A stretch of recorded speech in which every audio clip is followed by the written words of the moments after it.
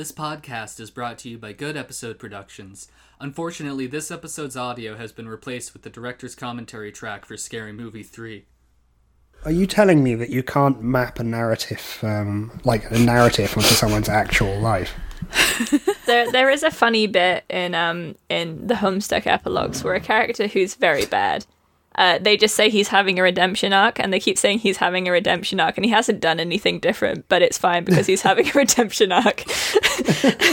And so they're like, we can't, he's a murderer, he killed our friends, and they're like, no, but he's having a redemption arc, it's fine. He's doing it. Good. Yeah, it's a really good bit. He funny. does end up getting beaten to death, and which is good, and that's the right end of the story. I think that's the best arc. It's funny, Okay. but I'm still never going to read Homestuck. Yeah. I'm not saying you have to. I was just telling you about funny bit about having a redemption arc. Stop emailing my wife telling me to read Homestuck. That's not me. That's someone No, else. I know you're not telling me. First five That was acts of that Homestuck, was- pretty good. Janosch. Yeah, Yeah, but and I you wouldn't still- know because you haven't read the rest of it, so you don't know I haven't if it's read the good or rest. bad. Look, the beginning of Act 6 really dragged. Yeah, it does. And I You're telling understand me not going beyond that. Stockholm to the shrimp? We are not allowed to talk about Homestuck on this podcast. No. Oh my god, guys. It's the International Day of Happiness. Why do I feel so Could bad? have fooled me. You should have told me like when I woke up today, so I could have like more effectively utilized being happy. But the I thing did is, meet a friend we today, so are that was nice. we're celebrating International Day of Happiness by sitting down and just having a good time with friends. Yeah. Yeah. We don't need to do preamble. Let's just get into it. Let's Do you get want to straight just into hop this. into it? Yeah. Well, I we can't do have think a of lot anything talk to about say. here, so. We'll probably have some sidetracks, I think, in this particular discussion. Yeah, maybe. You're telling me this might be a more loose, like rambling, more improvised kind of structure as we're normally known for. Unlike Can it every be other more? episode of this show where we never... We're scripted on the other episodes. Yeah, they're very Like, hold on. tightly structured, the other episodes that we do, famously. That's what all our reviews say. They say, I love this show, it's so We structured really need to and fire tight. that script editor. I know. Are we giving yeah, him I all think the we should, Patreon like, money? try a more like a more irreverent style of podcasting, more like improvised style of podcasting. You know, some We've of been that too serious recently, Ben I Stiller, think. Vince Vaughn style humor. I think that would be like some of that. If Seth Rogen and Evan Goldberg wrote the script to this podcast, I think that would be really refreshing. I think that would be Seth better. Rogen. It'd be funnier for sure. would be It would have, funny. Funny. I it would love have the that same frat number bro of cum humor. jokes. We'd have these funny back and forths where, and like, nothing really gets said, but we're certainly saying words like fart or cum. Yeah. Yeah, unlike how we normally are, which is very different to that. Imagine if we just talked like there were that like there was a joke happening, but there wasn't actually really a joke. We were just like stating something. What if we were This just is the talking about the podcast. news, They but would in do an that every ironic week. tone of voice and stating what hasn't happened? I think it would be really funny if, like, George started panicking that I was gay when I like talked Wait, to him. are you? And then, Oh, but I then, like I like 2/3 women, into the Janosch. episode, I invite you to my big epic orgy. Oh, Yeah. that would be cool. That would be really cool. Yeah, so as No you homo, bro. And I'm probably even less homo gathered, than I was before, etc.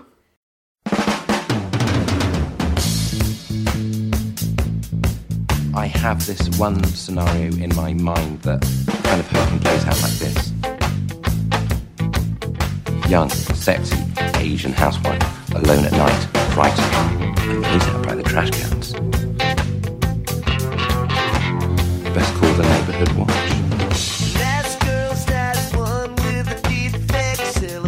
I show up, look heroic, and then, get this. She sucks my balls. Hear me out. She sucks my balls. I'm also interested in that happening to me. My balls. as you probably gathered, welcome to Who Watches the Watch. This week we are watching an adaptation of The Watch from 2012 called The Watch, which is an adaptation that is directed by Akiva Schaffer and written by Jared Stern, Seth Rogen, and Evan Goldberg. I'm your host, Chaz, and I can't have sperms. Oh, I'm completely empty, no sperms in here. I'm your host, Robin, and no one's going to murder me for my skin because I have chronic severe eczema.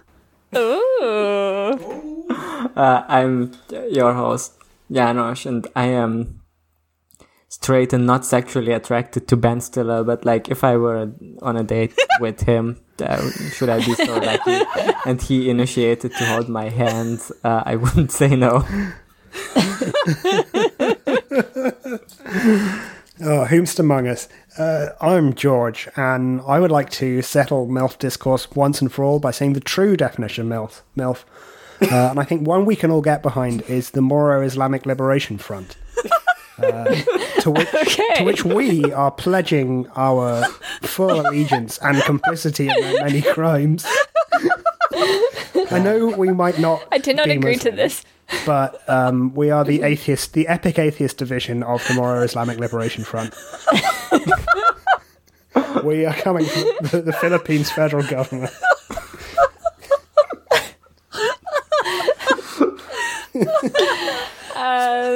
Yeah, You've been sitting on that one for a while. I know you may be trying to digest this information. But as I said, this week we're talking about the Watch adaptation that no one seems to be talking about in the Facebook group. God, I wonder why. Yeah, because it wasn't very good. Honestly, I think it's wild that this never comes up. Like, in all the lead up to the Watch TV show, everyone was like losing their minds how different this Ankh-Morpork looks and how different these characters are. It's like everyone has forgotten about the 2012 movie The Watch, which, by the way, was done while Terry was still alive. So I don't know why they would be like, Terry would hate the new Watch when he apparently sanctioned this one. And it's like, I don't even know what they thought we're gonna do with this one. Yeah, I mean, I couldn't find any comment from Terry about this, so I guess he just sort of sold the rights and was like, whatever, you've done it, I'm not going to say anything, it sort of stands on its own, which I sort of respect as, like, the author of the source material, not to be, like, a bitch about it. There's very little, like, in the, what do you call it, that bit at the end where everyone's names scroll down? Yeah. Oh, the credits? The credits, that's it. Yeah. There's very little in that. There's very little in that to say that he was involved in it, but I think you can really sense like some of his humor, his world building, and his deep humanism throughout the 1 hour and 40 minutes that feels like 2 hours and 40 minutes. This felt like because longer it's than so Snyder dense. Cut, I'm gonna say that. Yeah.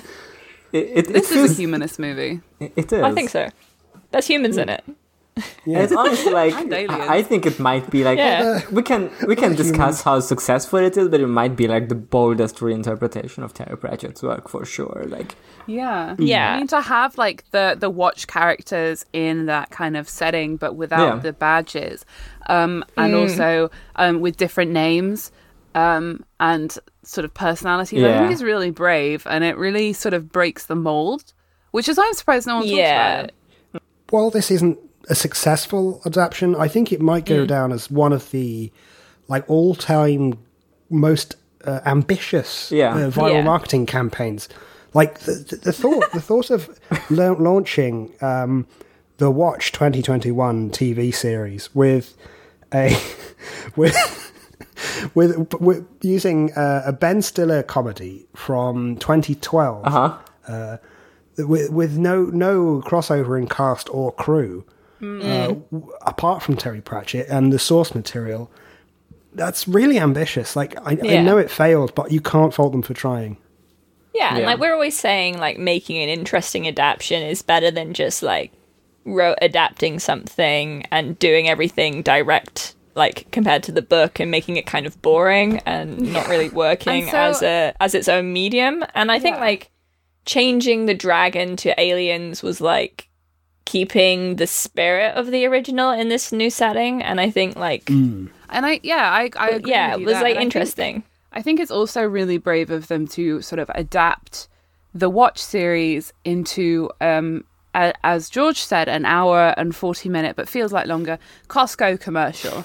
I think it's just really bold. I think it's very brave of Costco to put so much sponsorship into this adaptation of like a fairly well-known but like not that famous sci-fi series or science fantasy series. Especially with the way that it's like, I don't know, 2012 was, I guess, a different landscape, but like casting like most of the main characters with Americans and putting Ankh-Morpork into America, like that's such a bold choice. Look, Janos, if Baz Luhrmann can take Verona in Shakespeare's Romeo and Juliet, turn it into Verona Beach, set in Florida, I believe, in Romeo plus Juliet, they can take Ankh-Morpork, a city on a flying world on the back of a turtle, the city of like innate criminality and great chaos. They can take that city and they can set it in American suburbia in probably in Ohio or something, one of those places. And like but there's still the sense of place, the sense of it being somewhere rather than just a piece of paper with the word town written on it. Yeah, for sure. Ches, do you want to give a summary of this movie real quick? Yeah, so I was wondering like how we wanted go through it slowly to or structure this. First, I don't know. Obviously, this is going to be a very structured episode, so I wasn't sure like what that structure was actually going to look like, except that it would be very structured. So I thought maybe I'd like, you know, just use the Wikipedia summary because I'm not going to lie to you. I did not take notes as I was watching this movie. I took some notes, but one of them is just pee joke, haha, pee pee, stinky pee. I would say there's a few like mistakes in the Wikipedia summary because it starts with saying in the town of Glenview, Ohio, but like in the movie they clearly state it's Ankh-Morpork, Ohio, so that's already wrong. And then it says Evan Troutwig, but like he's actually called Evan Vimes in the movie. Yeah. Yeah, I thought changing his name to Evan was like a good American twist because there's no Americans called Sam, famously. So having him as Evan was like America is famously known as. Yeah. Uncle Evan says bringing you a bit need of to join Welsh representation in, like, as we all know, the Welsh are people of colour. People of colour. As some of the first victims of the British Empire. And I think a bit of like positive casting, like diverse casting, it's really good. Yeah, I think it's offensive to cast someone who isn't Welsh as a Welsh person. That's a bit of Welsh face going on there, but like, you know, I understand what they were going for and that they wanted to be inclusive, so I guess I'm going to forgive it being 2012 and that was like 9 years ago, so it's fine. The past is the past. The past is the past. So this has got Ben Stiller in the main role, who I think he plays it pretty well. He looks pretty gaunt in this, you know, he's like older than I thought he was in 2012. Yeah, he's like graying and he looks like he's gone on like I mean, not to judge people by their appearances.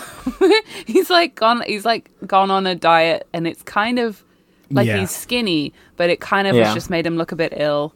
It made him look tired. Gone on too much of a diet and he exercises a little bit too much. Yeah. But it's coming from a very unhealthy place. But it works for the character of Evan Vimes, I think. Like it's as a bold reinterpretation of the classic book character Sam Vimes. I think it kind of works. Like you know, he's a bit more like clean shaved, I guess, than book Vimes is. But you know, I think it's basically like exactly what Vimes would be like if he was set in suburban America.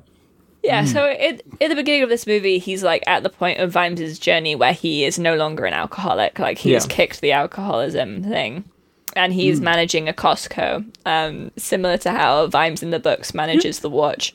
But he's still a dry drunk. He's addicted instead of alcohol. He's addicted to forming clubs and not being able to impregnate his wife. He is addicted to not having sex with his wife. Yeah.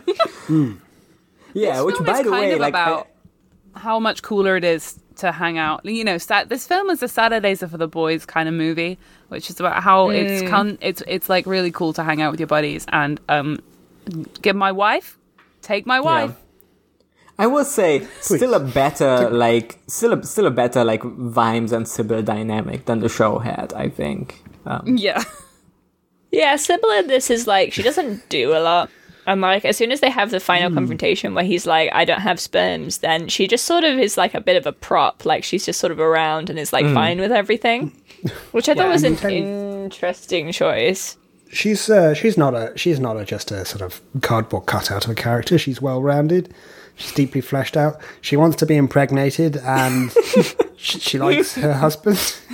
Yeah, those are really deep. And she even has a female friend in this movie. I mean, sure, it doesn't pass the Bechdel test because they do talk about Vimes and how he won't fuck her.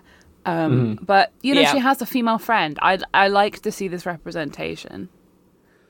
Yeah, the female friend has a name as well. I just don't know what it is.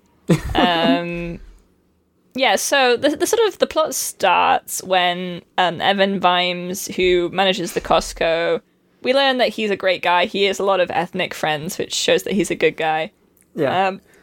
This was a pretty good joke, though, actually, that he like wants them and he's like trying to collect them in a kind of not great way, which, you know, it says a lot about his character, and I think is pretty accurate to the character of Vimes, maybe, in that he's like, you know, racist.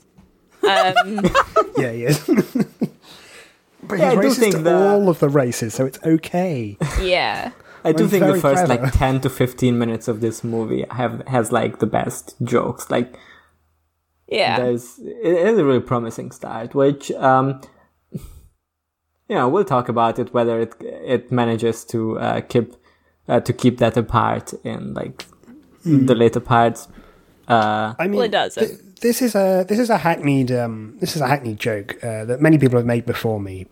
But what was happening? Seth Rogen was writing this, and he got 10 minutes in, 10 minutes of script, and you know, by then he'd done too many massive epic bong rips, very funny weed, 420.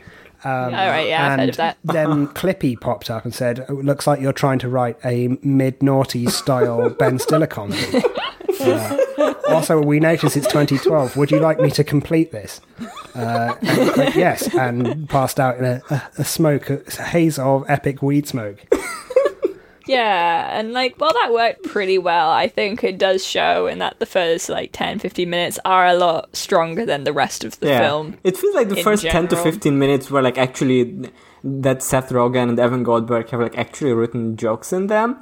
And then for the rest of the movie, it feels more like they came up with like 3 vague plot points and then let the cast and crew improvise the rest. And they did it badly, which works for like Spinal Tap. Like Spinal Tap is also improvised, but they have like some very people who are very good at improvising. If you have people who are good at improvising, he's good. But these people, they're not. I don't know. Is that improv? I mean, I think we come up with funnier bits than they do, and I would never call myself a comedian or an actor. As far as I know, I would call you a comedian and an actor. So you know. Well, you're a podcaster, George, which is a combination of both and stronger than either. Yeah. A chimera. Yeah, but like usually like the movies from this type of like these types of movies were like usually done with like, oh, these funny actors who all like Ben Stiller and Vince Vaughn have done a ton of movies together, right? And they work together with Seth Rogen a lot. So they can like really and I have watched vibe with each other. But I'm not sure if they really got their notes about what these characters are. Like, I don't know if they have, if these actors have actually read the Discworld books. Yeah, I want to know what Jonah Hill was sort of trying to convey, because the vibe I got from his character in this movie was like kind of school shooter who never actually did it but grew up and now wants to become a cop really bad. What if Jonah Hill, who plays the Travis character of Franklin Colon? Because this is the main cast, right? Like Evan Vimes, played by Ben Stiller. Then there's Bob Carrot, played by Vince Vaughn. Mm-hmm. And then there's Franklin Colon, played by Jonah Hill. And of course, Jamarcus Nobby, played by Richard Ayoade. See, I disagree with that character allocation. I know that's what it said in the movie. Yeah. But I think that Jonah Hill's character was more of a Nobby style totally character. Yeah. Whereas I would say that Vince Vaughn's was more of a Colon, being a family man. The obsession with weapons, the sort of social inability, but not really caring about it. They got charisma.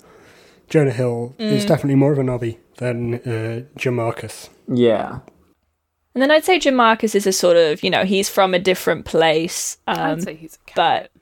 But I'd say he's a carrot. He's pretty competent. He's clean cut. Yeah. Yeah. But it's virginal. Adaptions are sort of up to interpretation. Of course. Yeah. Famously, so Richard Ayoade being in this movie was funny. it was a strange thing that happened. I mean, his lines weren't funny, but it was funny that he was in it. Exactly. His presence is so bizarre. Yeah. It's very much like they'd just taken B-roll from the IT crowd and then spliced it in. Yeah.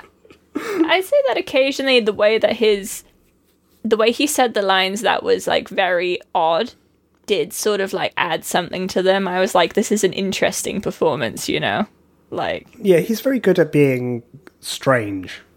Yeah, but it felt like the actual it's lines... the being from Oxbridge. Yeah. The actual writing didn't do his strange performance. Because Richard Ayoade can be very funny, as has been proven countless times in countless shows he's been in. Yeah. Huh? I think they're countable. A handful of times. I think that is possible. Yeah, I think Dark Place is funny. Yeah. I did like him in the small, short musical ADBC, in which he played Joseph of Nazareth. I thought that was a good performance from him. Oh, it was. I like him in the current Barclays ad. I think that's good. Yeah, the current Barclays Bank ad. I think it's very compelling. Okay. Honestly, it's a hard tricky to performance to pull off. Mm-hmm. Yeah, because most British shows have 6 episodes total, so yeah, it can be counted, I guess. He directed a film once called Submarine. Did any of you watch that? It's meant to be good. No, I haven't seen it. He's directed 2 movies. He did Submarine and The Double. I didn't know he'd done another one. But the most insulting thing that has ever been said in good faith about me is that someone said the boy from Submarine reminded that person who said no. Wait, I reminded them of the boy from Submarine. That's how he said that. Okay, there we go. Pretty insulting. I mean, and they didn't see why that was insulting, but they are pretty weird. So I haven't seen that movie, so I don't know what this means. Because I only watch adaptations of Terry Pratchett books, so I don't even know what that would be. I mean, I guess you could call it part of an expanded universe. Yeah, I guess. The Ayoade verse. He plays which character he's playing? He's playing Carrot in this one, right? That's what we agreed on. Yeah. Yeah. So of course he's also playing Carrot in everything else he was in, just as much as Ben Stiller is playing Vimes in every movie he's been in. Sure. What Night at the Museum? He was playing a cop. Yeah, like a museum cop. Mm-hmm. Night at the Museum 2. Cop of the Museums. Mm-hmm. Yeah. Zoolander. Yeah, Zoolander, absolutely Vimes character. There's a third. Yeah. Oh yeah, I think they go to London. They go to London, and Rebel Wilson's there. I think Meet the Parents really does something that does put a new twist on the Vimes and Sybil dynamic, because we never found out what it would be like if Sybil's dad was like a rude Robert De Niro type. Yeah. Yeah, and he would have been, because he would have been like a lord, so it makes sense that they adapted it that way. Yeah. Yeah, so Evan Vimes is managing this Costco store, and there's a fun security guard who's funny Mexican, and he's like been made a citizen. So he's like getting drunk in the store, but then he's murdered by something mysteriously, which is very sad. And it's really a shame because he was a fleshed out character. Yeah. He wasn't just a vague funny Mexican stereotype. And that he likes America. Yeah, and he got a big tattoo of the American flag because it was his dream to become a citizen of the US. And then, as it is all of our dreams. Yo soy una character. Do you think the movie is like very stereotyping of like non-American characters? Is like a meta commentary on the way like Terry Pratchett tries to tackle racism but often fails? Yes, I think so. I think it's similar to how like the dwarves have certain personality types, you know, and then like trolls are like a certain way. And this adaptation is doing that, but with like human races, which is cool. It's very good. It's a clever way of adapting that. Do you know what I liked best about Night at the Museum? It's when Robin Williams playing Teddy Roosevelt goes on an extremely long rampage about how the Asian people were going to replace the white race. And that was white people had to be spread over the entire world because it was weird dominion. They put that in there. Yeah, that was a strange departure from the rest of the story, but I thought it was really important. Yeah, he was like, "We've got to invade Panama for some reason." Yeah. So fun Mexican guy is killed. I can't remember what his name was, even though it is said a few times, which I guess makes me bad. Yeah, it's your fault. It's my fault. He was important. His surname was Guzman, and I remember that because I was like, that's a character in Guzman. Elite. Oh, yeah. You know that great show quote from one of the US presidents who I forget, which one I forget. And the quote goes, speak softly and carry a big stick. Yeah. About US foreign policy.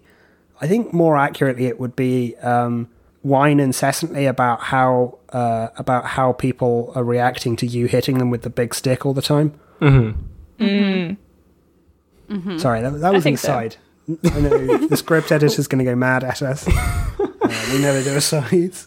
We're not allowed to, especially not when we discuss like this incredibly under-discussed Terry Pratchett adaptation, The Watch. You're right. I'm so sorry. We need to get this down properly. Yeah. I'm looking through the studio's glass and I can see our producer. He's like doing the sort of speeding up hand motion at us, as in like get back on topic. This is like no Discworld podcast, and I find it so weird. Like all these big name Discworld podcasts, they get invited to fucking Discworld conventions, online Zoom panels. They be like hanging out and patting each other on the back. They also have jerking each other off. They also have they're all in a big virtual circle jerk. Yep. And it's like no one asked if I wanted to be jerked off, so I think that's really rude. Yeah. And they even have like Stephen Briggs on the convention talking about how adaptations and how to adapt things. And everyone's jerking him off. Like he's got 3 hands on everyone is jerking Stephen Briggs off, of course. You can pay like, because you obviously needed to pay to be like a guest on these Zoom calls. It's like 30 quid for 30 seconds on the Stephen Briggs dick, and I don't even think that's worth it. I mean, that's like £1 a second. I don't think his dick is that great, probably. Yeah, it's probably like normal. Yeah. You wouldn't need a Magnum condom. No, I don't get why it's such a big deal. Anyway, he was talking about like adaptations. None of these people, like none of these big name podcasters who are all cranking each other, like even as we speak, or Stephen Briggs who is being jerked off by the entire audience in the Zoom call. Yeah, none of these people have ever mentioned this seminal adaptation of Terry Pratchett's The Watch book series. I'm glad you said seminal. It is. Very seamany. Yeah. Mucosal. Mm-hmm. Definitely mentions it a lot, which again is nothing we would ever do. No, I'm far above that. Our humor is satirical and highly sophisticated. Yeah. So this guy's murdered. Yeah, so this guy's murdered, and Evan puts on a t-shirt saying, like, stop murdering. Yeah. And, I did like that. I will give it That to was this, good. to I the thought show. that was pretty Like, funny. The t-shirt that said stop murdering. I thought, I kind of want that t-shirt. The t-shirt was funny, and also like the big speech he made in that sports ball game was pretty funny. Yeah. How he was like, let's turn our mildly tears amusing. into fists. Like, that was a good joke. And the scene previous where they're going to the funeral and Sound of Silence is playing, but it's in Spanish. They did get a little chuckle. That's pretty funny. I'm laughing just as I'm thinking about that. That's pretty funny. We also meet the police officers who are, Yeah. they're not great. And at this point, I thought two things. One, what an interesting take on Terry Pratchett's The Watch. To have them, to have their, like, nobody has ever asked the question, what if there was also, like, a regular police in Ankh-Morpork, and The Watch, as led by Vimes, is actually, like, a vigilante group by, like, concerned civilians, right? Like, that's an interesting twist on it, that there's also, like, a regular police and they suck shit.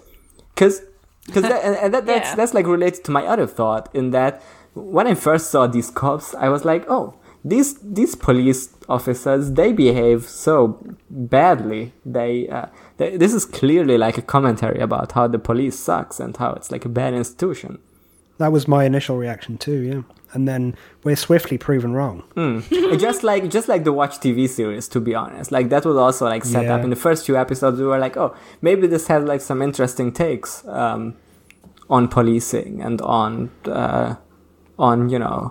this the way these guilds work, or the way like everything works, in Ankh-Morpork. And then it turned out, like, by the end of that series, that it was basically nothing. Like, they had like no real big statements. And in this movie, it was like a similar feeling. How it started interesting and then ended up like not really making any sort of statement.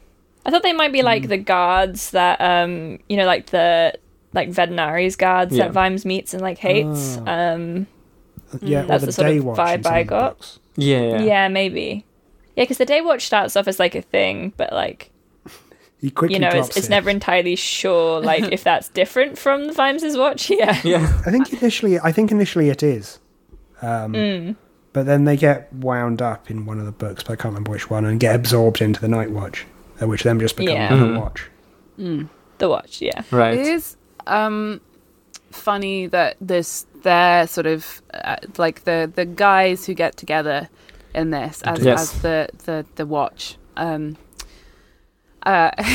form to like stop murders and stuff, and then the first thing that they do is stake out a Costco, which I think is really reflective of genuine police instincts to protect private property.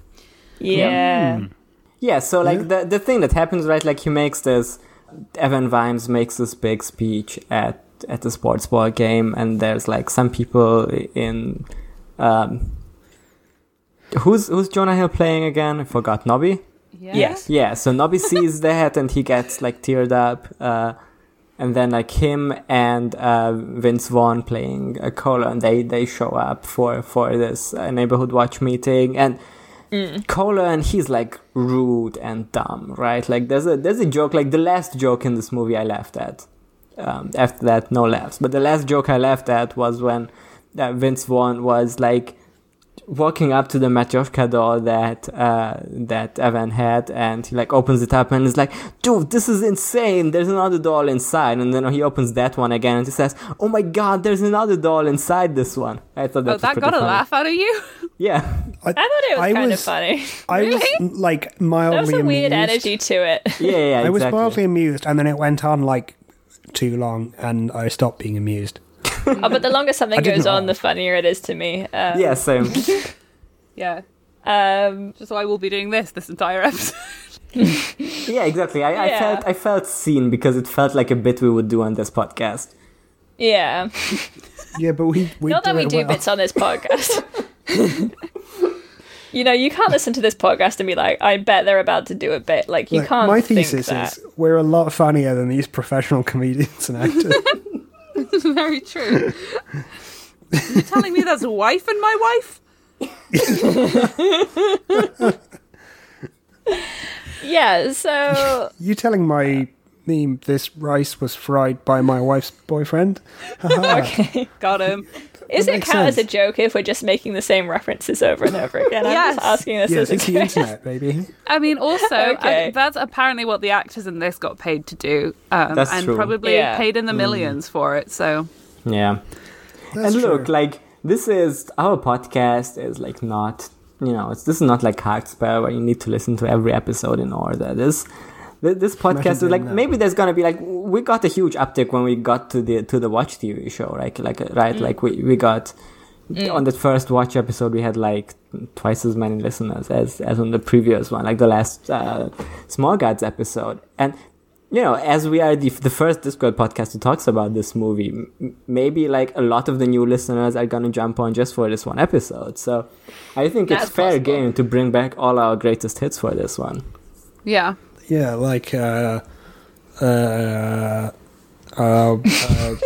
I'm doing Trying to think of a good bit. doing a musical about the Haitian Revolution. Yeah, hey, yeah. Let's Oh, Well, go. everyone's that's a white. classic bit. Yeah. Yep. That's fine. This was just as funny this time as the first time. It's funnier on repeated references. So yeah, they have this neighborhood watch meeting, and they're like, "This is cringe. Let's go to Vince Vaughn's man cave." So they go to his man cave, where he's got a pool table and some great Costco stuff that he bought at Costco. Yeah, also and Carrot we meet shows his up, daughter, who's a and- teen. Oh yeah, And when like Carrot shows up, Vimes is like, "Oh, thank God, I wanted just a guy like you," because like we got the impression that Evan Vimes is like a much more like normal guy, normal, like calm, your typical suburban everyman. Ben Stiller once again playing that straight man role that he does in a lot of his comedies for some reason. The like What if I was really boring? Yeah, exactly. Like a lot of the Ben Stiller roles in his own movies, where he's supposed to be the star in them.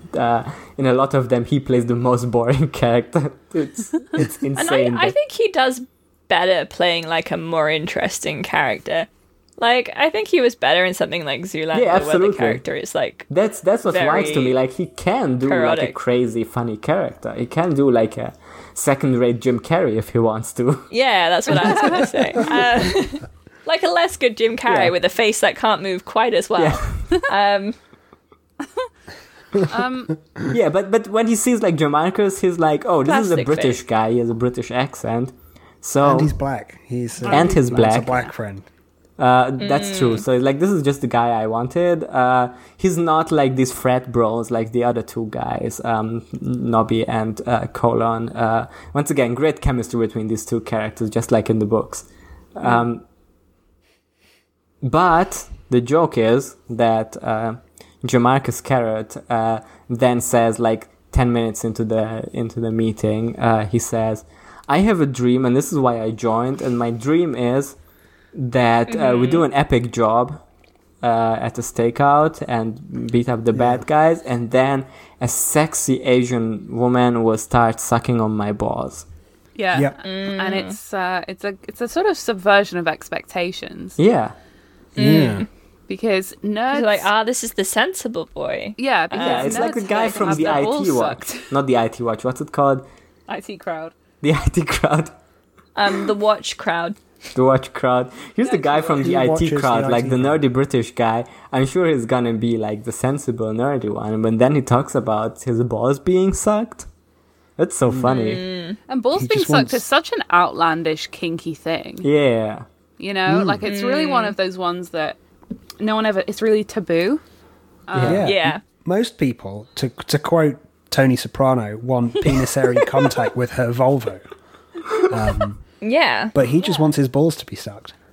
I'm reading even a the book of shaft. short stories that Ash sent to Robin and that Robin sent to me, which is called Kink, and it's some stories about like power dynamics in kink and stuff. And there is one where they're like close to you, knowing that we've both read the same book about kink. But I mean, I feel cool with it. But and let me guess, like all of the wild kinks on that book is like having sex missionary style, and that's like already really. Well, steamy. there's one like, what if I suck balls? And they're like, no, it's too far, and they can't put it in the book because it's too outlandish. Yeah. So when I heard this in the movie, I was shocked, to be perfectly honest with you, especially from such a mild-mannered man as Moss from the IT crowd. It does say on the Wikipedia on this movie about the reviews of this movie. It says it received general negative reviews, with critics focusing on the plotting, frequent vulgar and offensive jokes, and numerous product placements. And I guess the critics, it was just like too visionary for the critics, this idea of someone's balls being sucked. You see, my thing is, I don't believe that vulgar humor is bad. I just think it has to be funny, you know? First, write a your good balls joke. being That's the sucked, especially if you're a British guy, very funny. Oh, sorry, George, for interrupting you again. Imagine doing that. What were you saying? Interestingly, Chaz, do any of these stories in the kink book involve penis-airy contact with her Volvo? With a Volvo? Maybe. I mean, I haven't finished all of them. I have. I can tell you that none of them involve penis-airy contact with her Volvo. Oh, that's sad. I think at least one must do. I don't believe Robin. So I think they just didn't read it close enough, and so missed the references to Volvos. So, what are we talking about? Yeah, so At the first neighborhood watch meeting. Yeah. Yeah. If you're English and your balls are sucked, you're immediately put in jail. Yeah. If you suck an Englishman's balls, you're arrested, thrown in jail. Yeah. I mean, I guess it's a crime, honestly. I guess that's why he went to Ankh-Morpork, because he was like, Ankh-Morpork, America, it's the only place where it's legal to suck someone's balls. But a lot of American states, I believe, especially in 2012, still had sodomy laws in place. I think unless it was George, sodomy is something very different. That's penis-airy contact with an arse. No. Sodomy is legally, I think, was defined as anything that wasn't penis-hairy contact with someone's Volvo. Really? That seems like a very wide range of things. But that means that if you, a heterosexual married woman, want to suck on your husband's balls, then that's sodomy. Yeah. No, really. I would call the American cops sodomy on you laws if you do that. wild. I think they're mostly banned. That seems rude. Imagine. You know, I did see a column in today's Telegraph that said today's youth would rather suck balls than show correct deference to the royal family. And I think that has a lot to say about society. But the way I weed out like from my various sexual conquests, I weed out the damned leftists among them. Is I paint my balls with the Union Jack. So when they refuse to suck them, I know they're a damned Marxist, socialist, communist, fascist. And they cringe away like a vampire. Yeah, they cringe away like a vampire seeing a cross. They're just like, no, I can't handle it. Although the Union Jack also does work on vampires because it's shaped like a cross, so it's like a sort of double attack. and one thing at least 3 crosses. One thing we didn't mention about Nobby's character is that he shows up for the neighborhood watch because he always wanted to be a cop, but he failed the tests. So he holds a grudge against the police because they didn't want him. So that because he failed the mental health test, which I didn't realize was actually a thing with American police. It is. It's just super fucking easy to pass. Yeah, I think you have to be an absolute psycho to not pass it. Mm-hmm. So that's the joke, I guess. Wanting to kill people. I guess maybe that's why this joke didn't land for me, because I don't know that much about like American police system and what kind of tests they need to pass. I mean, I think they were kind of edging towards the Jonah Hill fat joke to begin with. He also talked about like failing the physical, and then they were like, course. Okay, maybe we need to. Oh, so new material for a Jonah Hill character then. Yes. Just like some in 2012. Stuff. Okay. Yeah, it's never been done before. I love 2012. What a good year. Things seem so hopeful in 2012. Yeah, we just thought the world is gonna end. Yeah, now it but like it's a funny joke. Yeah. So anyway, we're not very far through this movie. Yeah. We've been doing bits about having your balls sucked. It's important.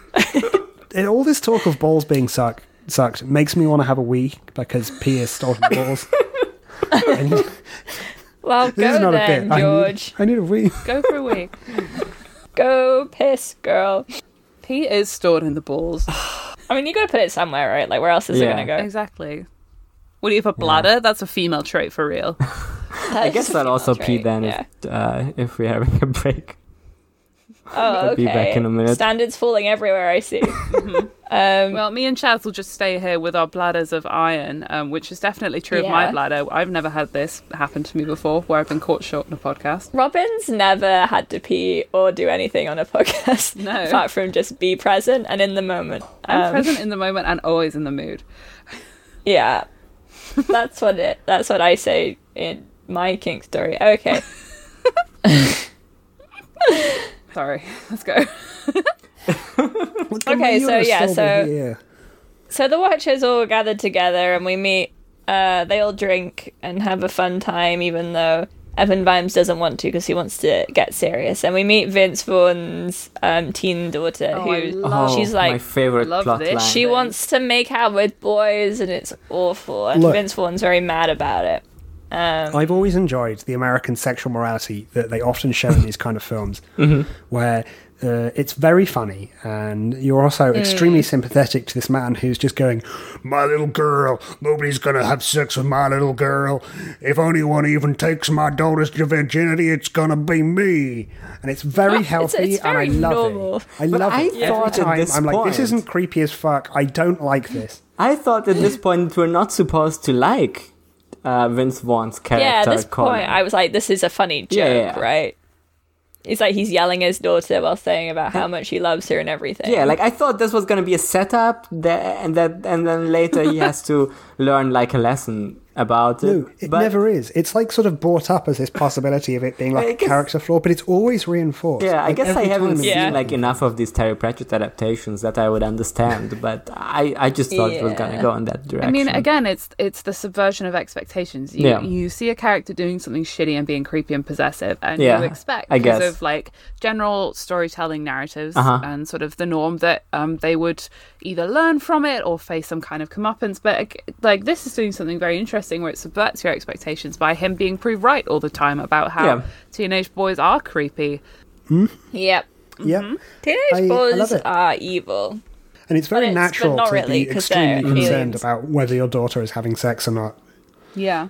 Yeah, it's very much like in the Tiffany Aching books where her dad's like, you're not allowed to have sex with Roland, and that's like a major plot point in those books. It's very normal to like see her boyfriend buy condoms and be like, ooh, nobody has a dick that is that big. Why is he buying extra large condoms? I love to be obsessed with adolescent people's genitalia. Yeah. It's very normal. I love to judge what kind of dick my daughter is gonna put inside her. Yeah, I love to think about my daughter having sex constantly. Yeah. It's really normal. It's very healthy. Anyway, so we're going to get through this movie. No, honestly, like, this is something that's often bugged me about these things. Like I've noticed in other like American media, can't name any of them, but I've definitely noticed it. And I hate it. Every time it like makes me feel ill. I really, really don't like it. No, it's gross. Yeah, no, I say what you like about Terry Pratchett, but normally his work is pretty sex positive. I'm not going to lie. Yeah, it's pretty might be weird about it. It's like, but just do it if you want to. Yeah, it's pretty permissive. What is Nanny Ogg if not the most sex positive woman to have ever existed? Yeah, she's horny, and he's like, "This is cool." They were talking about this on Trash Future when they were on Britanology, where they're talking about Carry On films, which is that. Even though there's this very sort of prudish, repressed image of British people, American media is far weirder about sex than British media is. It's so much more, like, psychological and twisted. Like... Yeah. Like, most of the jokes just, like, are just mentioning that sex exists, and then going, oh, it's sort of cringing about it. The British stuff is like, oh, nice knockers, missus, ha-ha. And it's like... You're not supposed to feel like bad or cringy about it. Maybe it's more just like you're going, haha, those are nice knockers, very funny. It's like, oh yes, Bubble is an attractive young woman.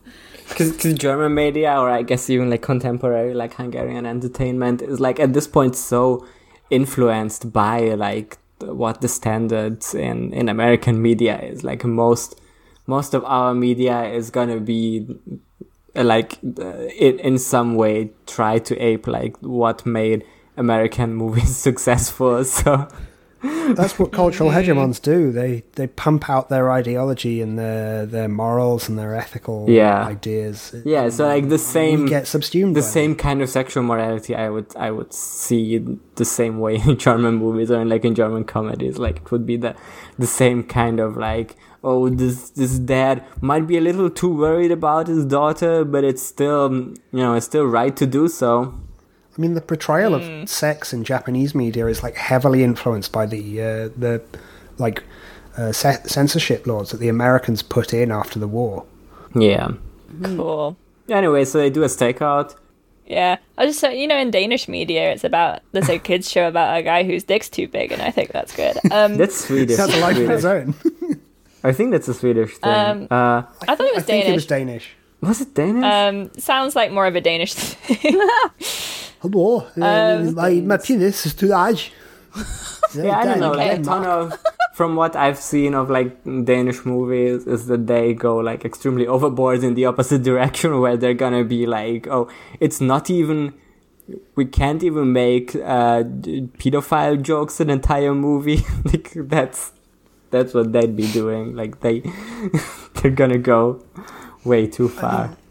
In the last century, like a lot of like the porn that was not acknowledged as porn for legal reasons in the US and the UK were like Danish and Swedish films that were like, this isn't porn, it just happens to involve like full frontal like penis and vagina sex and uncensored and unsimulated sex.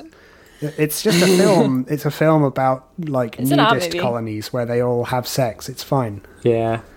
Like all the like Danish, all the Danish comedies I've seen were like the edgiest shit I have seen. Like there's a they are though. There's a movie that has Mads Mikkelsen in the lead role called Adam's Apples, and it's like about like this priest who is like at like a prison colony or not even that, but it's like the core conceit is that there's like a Nazi there and he tries to reform him, but the Nazi is gonna keep saying Nazi shit, and it's very funny. Like it goes way too far. Wait, is that supposed to be a comedy? It's like supposed to be like a dark comedy. Yeah. How the fuck have you guys watched so much Danish stuff? It's not like the amount of times I've encountered anything Danish in my life is the pastries and watching Hannibal. I mean, I had a Danish friend. No, but Mads Mikkelsen is. Yeah. Hannibal's Lithuanian, I believe. God, I've had Hannibal actually is from Carthage. This is erasure. Okay. So they get drunk. Anyway, the watch do, and then they go on patrol, and the police are like, "You can't drink in an open carry," and then they pee into a can, and it's funny. He's really neat about peeing in the can. It's a very long joke. Yeah, it's a very long running joke. Yeah. They discover a big orb that blows stuff up, and so there's a fun sequence where they just blow stuff up, and it's like, yeah, dudes rock. We love to watch explosions. I would say about the like peeing in a can scene is that they committed a very serious crime of having alcohol inside your car, even if you're not the one who's driving. Yeah, I did not know that was like a crime in America. Yeah, it is. It's insane. They're also really weird with alcohol, like the fact that the drinking age is 21. They are. Also that you can't have drinks like exposed on the street. Like you have to have them in a paper bag. Oh yeah, you can't drink on the street. That's so fucking weird. Street, which is a shame. Street drinking is part of British culture. Yeah, there's parts of Britain where you're not supposed to be drinking on the street, but for the most part you can. In Durham, you're not allowed to drink on the street. Isn't that because people kept falling in the canal, or is it just because it's Tory? It was before then. I don't know why. I don't know if it's like we're a nice town. You can't be bad. It's stuff like how in Durham the clubs have to close at 2 a.m.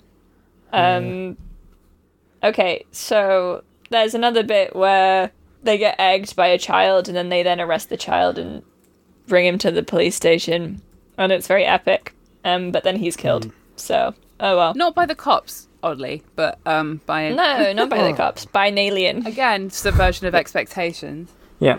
Yeah. Yeah, and so there's a bit where Alien, I can't remember why. Are they staking out? They're staking out the old guy's house, who they met earlier, and there's an alien in the bushes that's killed him, and Evan tries to give it some gum, but then it goes crazy and is like gonna kill him. And it's gonna kill Jamarcus, but doesn't. And then Evan hits it with a guard gnome and thinks he's killed it, so he takes it back to their man cave where they take pictures with it and like dance with it and stuff and pretend to have sex with it. It's very funny. It's very funny. It's very funny. I was laughing. I was like, what a great bit. But it's not dead. Surprising. But it's alive. And it steals the orb, and then it says that we are among us. We are among us. Yeah, the like dialogue on that bit was so incomprehensible. I didn't get what they were talking about. Yeah, no, neither. Oh, I listened to this bit where this guy, the alien, spoke 3 times to try and understand what he said. I just picked it out from context later. Yeah. I tried to do subtitles, but I couldn't because I was watching it on a very legal streaming website, which for some reason didn't allow. I was watching it on Netflix because it's on Netflix in Germany for some reason. We don't have good shit on Netflix, but we have all these great Terry Pratchett adaptations. Good things on Netflix. So I did have subtitles on, but at the same time, this is the kind of movie where there's nothing really going on visually that would be interesting, where you need to pay attention. So I was like tabbing over or like looking at my phone a lot. Yeah, no, well, same. that might be why you missed all the subtle humor of this movie and didn't appreciate it like me, who watched it all the way through without stopping. I will admit, I was completely checked out less than an hour into the film. Yeah. The second half of this movie is rough. Like, it drags a lot. Because I forgot to mention that Evan meets a neighbor who just moved in, who's very creepy and is like, you have good skin, and he's like, oh, this man's gay, I hate him. Well, if I was being hit on by a gay man, I would just be, it would be really uncomfortable. I'd be like, what's going on? Really good impression. I'm gay. he's the likable I've got to go back protagonist. home to have my female wife. Don't you love how likable Ben Stiller is in this movie and how relatable he He's is? very likable. I can't come with my wife, but I'm going back to my wife anyway. Yeah, but I didn't even mention his wife. There's so many subplots in this movie. Yeah. Yeah, none of we'll it's follow that good. one. Yeah, so he has like a heart-to-heart with Bob Colon where he's like, I can't make my wife pregnant because my sperm is nothing. And he's like, I'm worried about my daughter. I'm worried about my daughter because I watched a Facebook video on her Facebook where she's kissing a boy, and now I'm freaking out about it because she's not allowed to kiss boy on Facebook. If any man fucks my daughter, I'm gonna kill him. And he doesn't like the boyfriend who's played by Nicholas Braun, which is cool. Hello, Nicholas Braun. Good to see you. Oh my god, Greg. that's him from the Antibodies song. What? Yeah. It's cousin. I haven't Greg. watched Succession, so I just know him from the Do What you song? have the antibodies song? What the fuck is that? He wrote a COVID song. Have you not watched the antibodies song? No. It's about how you can only date if you have the antibodies, but if you don't, you have to stay away. If you come within 6 feet, it's mask 6 on, feet, mask good. on, mask on, mask on. But if you have antibodies, it's pants off, pants off. It's great. Is I'll it send though? it to the chat. Yeah, it's pretty good. Genuinely, it was on my like top songs for last year because I listened to it so many times. Antibodies. Do you want to be I don't know, with just the me? concept Yeah, of having like a COVID song is making me cringe so much. Like, if you pretty good, though. wanna make a tomlet, you gotta suck a few balls. That's true. Anyway, Nicholas Braun's Yeah, here. Cousin Greg from Succession. To those who don't know the Antibodies song, for whatever reason. Yeah, if you don't know the Antibody song, he's in Succession. And probably other stuff. If you don't know Succession, he's in The Watch 2012. Yeah. Yeah. He's in this movie, which is The Watch 2012. Presumably other things. Yeah, so they're like, oh, what if it's this guy who is creepy because he's gay and creepy, so he could be an alien. They have an extended sequence where they're at Costco again, and they're like looking at people going, oh, they're all suspicious. And it plays a song by The Doors. The needle drops are so fucking bad in this movie. There's like the scene earlier that we mentioned where they find an orb and like shoot all around it, and it plays like straight out of Compton. Like, this movie has a thing about playing like, I guess NWA for the most part. Yeah. Which a lot of these films do, there's a ton of NWA songs, and then there's a ton of like the most obvious song that we could play in this scene. Well, you know, NWA can stand for Neighborhood Watch Association. Yeah, that's very true. Maybe that's why they did it. Yeah, maybe they did. Maybe. Have you ever seen the lovely Amanda Palmer doing her fantastic covers of NWA's Fuck the Police? Yeah. With all the N-words left in, which really on the ukulele. Why didn't they put that in this movie? Yeah, but that's what I want to know. The thing you need to know about Amanda Palmer's Fuck the Police cover is that she was doing a show in like Amsterdam or whatever, and was outside, and the cops showed up because she was drinking on stage or something. So it's basically about her, like the NWA song. So she's about to cover it. Is that why she played it? Yeah, because she was being oppressed by the police, and she was like, haha, it's just like being a young black man in America. Yeah, on one of the performances, she has like a bit of a banter before it where she talks about how the cops showed up at one of her shows. I didn't know this context. This makes it worse. Being oppressed by the Dutch police just for saying the N-word. No, the Dutch police would never arrest you for saying the N-word. Yeah, they would. They'd be like, you've not got your regulation shoe polish on. Yeah, I was going to say. Like, you need to be more racist. Sorry. You're not meeting your racism quotas. This is kind of the bit where we have the pee joke. Haha, pee, but I don't remember. I don't remember it. No. I was so tuned out for the second half of this movie. The one point where I woke up where like the big teenage party started happening, and Jonah Hill was making like awooga noises at all the teenage girls who were there. It was very cool. Which was very funny, I thought, in contrast to obviously you have what's his face? Nobby, the other taller one, next to him saying, oh no, my teenage daughter is here and she's going to have sex. And then next to him, Jonah Hill being like, oh, teenage twins. And rubbing his hands together menacingly. I feel like he was doing it as well. Like Vince Vaughn's character was like, oh, sexy teens. Yeah. Kind of. I mean, we could wait here and watch for a bit. It's like, I feel like someone should... I feel like someone should name some kind of like psychological state of thinking about women, in which like you contrast between maybe say a sex worker and an 80s pop star. Yeah, like the purity of the 80s pop star who's like maternal. Yeah. Like a Toya Wilcox prostitute. Complex. Yeah. That's it. Yeah. Yeah.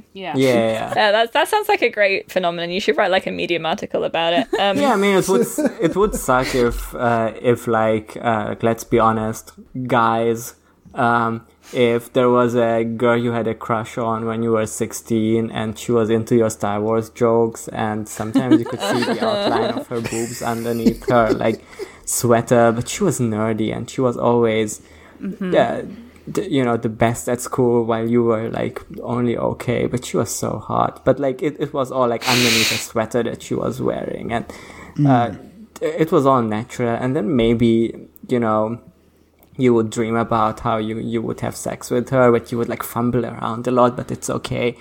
And then, like, 10 years later, you're on a porn website, and then you see her, and she's wearing fuck me red lipstick. Yeah. Oh, not lipstick. I hate lipstick, especially red lipstick. No, that's Look, it's lying. behavior. It's lying to men. They're like, yeah, you're telling them that your lips are purple. Yeah. Which isn't true. yeah, and as a man, I can never tell what color lips women have until until they take their lipstick off, and I'm like, oh, wait, you're telling me your lips aren't actually a bright crimson red?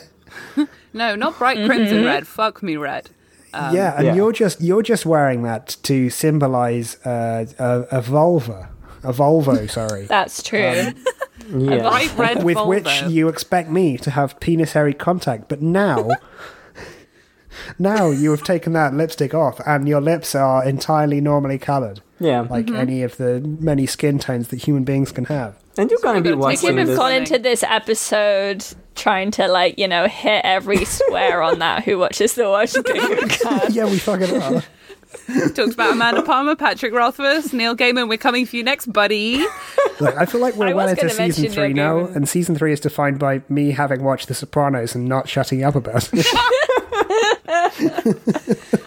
Season 3, the bit where we talk about The Sopranos every episode, and George makes the same joke about eating pussies. Speaking Yeah, I of haven't Volvos, mentioned that See, once. Dan, pretty good. there is a Okay. there's the scene in this where they're like staking out the gay neighbor's house who they think is Yeah. an alien, and then they go inside and he's really creepy, and they're like, oh my god, he's gonna skin us, and then surprise, he hosts the most orgy. luxurious looking orgies. It looks pretty sick, to be honest. Some smoking hot babes are there. Oh, yeah. You He can get even your provides balls. Wow, wow, his own we were. dildos, Housewife. which is very considerate, I think. Yeah. I'm not sure most orgies do that. I think you have to bring your own. I mean, you should Yeah, at but least it's very provide well stocked. cleaning wipes with them. Oh yeah, well you'd use a You don't condom really- between partners. That's yeah. very true. That's very true. And then there's an Yeah. epic payoff to a joke that was set up in the first act of the movie. Such a good joke. Where like an Asian woman shows up in front of Richard Ayoade's character, Carrot. And she's like, do you want me to suck your balls? And he's like, I will stay at this orgy and experience this. Look, And If it reminded me of a very great like brick joke from Dodgeball, the movie with Vince Vaughn, where he's Classic. like, out there's a perfect woman for every man, sometimes even two. And then at the end of the movie, his love interest, she was like, oh, my friend is here, and then they make out, and he's like, what, you're a lesbian? And she's like, no, I'm bisexual. And then they both start making out with him. That's And what it's it like, means. wow. That's Well, what that's it just what means. There That's was two bisexuality, women right? for him. Damn. That's so cool. I have both. Yeah, I have both a The two man and a genders woman are sucking on my people toes in right Vince now, Vaughn. and that's what bisexuality is. I wish. Just say, I fucking tell them hate. hello. I fucking hate Vince Vaughn. Like out of the Me too, dude. four main actors in this cast, he's easily the most despicable. Like I'm just gonna be looking at him, and I feel disgusted. Like I feel repulsed by seeing this man. He gives me really just there's something going on there. That is like the sort of this weird that is like, I don't want to say toxic masculinity, but there's some like weird shit going on. No, with it's the that. psychology No, of I that think it character. is. It's I so think you bad. should say I mean, that. Vince Vaughn it is but, also like the most of if you say American in like a derogatory way. Yeah. He's a representation of that. That's what this movie seems to be about, and it seems to be about representing almost a caricature of like what we as non-Americans would see as like Americans, which is that of either suburban dad who's like very lame, contrasted with like suburban bro guys have man cave weird about daughter. But then it's portrayed as this being like kind of cool at the end. Like it's sort of negative, but also kind of not negative. And I'm like, okay, so we're meant to like this? I don't get Yeah, it. it feels like there's a turn in the movie at one point. Like it feels like someone was starting to write. It feels like Seth Rogen was starting to write the script, and he was like, I'm gonna make this like a commentary about like toxic America and about like suburbia guys and toxicity and whatever, like, you know. And then we have like, I'm gonna make this like a sharp satire, right? Like like about this guy who says, I am collecting friends from all ethnicities because I'm such a good guy. I'm gonna satirize that. And I'm gonna satirize the guy who is way too obsessive about his daughter and has a man cave and, you know, all that shit. And about the guy who drops out of police school. And then he took a huge bong rip out of his funny weed. And then he just he just like let the plot like go. Maybe like his co-writer Evan Goldberg took over and he was like looking at what Seth Rogen has written so far, but he didn't get that it was supposed to be a satire of these tropes. So he was like, "Oh yeah, it's pretty fucked up that teenage boys are making out with teenage girls. Let's show how evil that is." It's sort of like, look, if anyone's gonna fuck my daughter, it's gonna be me. Yeah. It's like the film version of what happens to like a bunch of American sitcoms, where they start off as kind of satires, but then they get really attached to the characters, and as they come on, they just get more and more like weirdly sincere about everything until it like collapses in on itself in that sincerity. Yep. But like as a movie and over like an hour and 40 minutes. It's you know, I can't remember who it was, and I can't remember exactly the words that they wrote, but the person criticizing Woody Allen about his comedy being self-loathing but loving how self-loathing. That's Orson Welles. Yeah.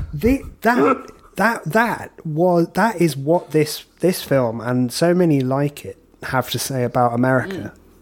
They sort of like, oh, look at this, and they sort of cringe about the sort of awkwardness of these like awful people and their like sort of empty lives.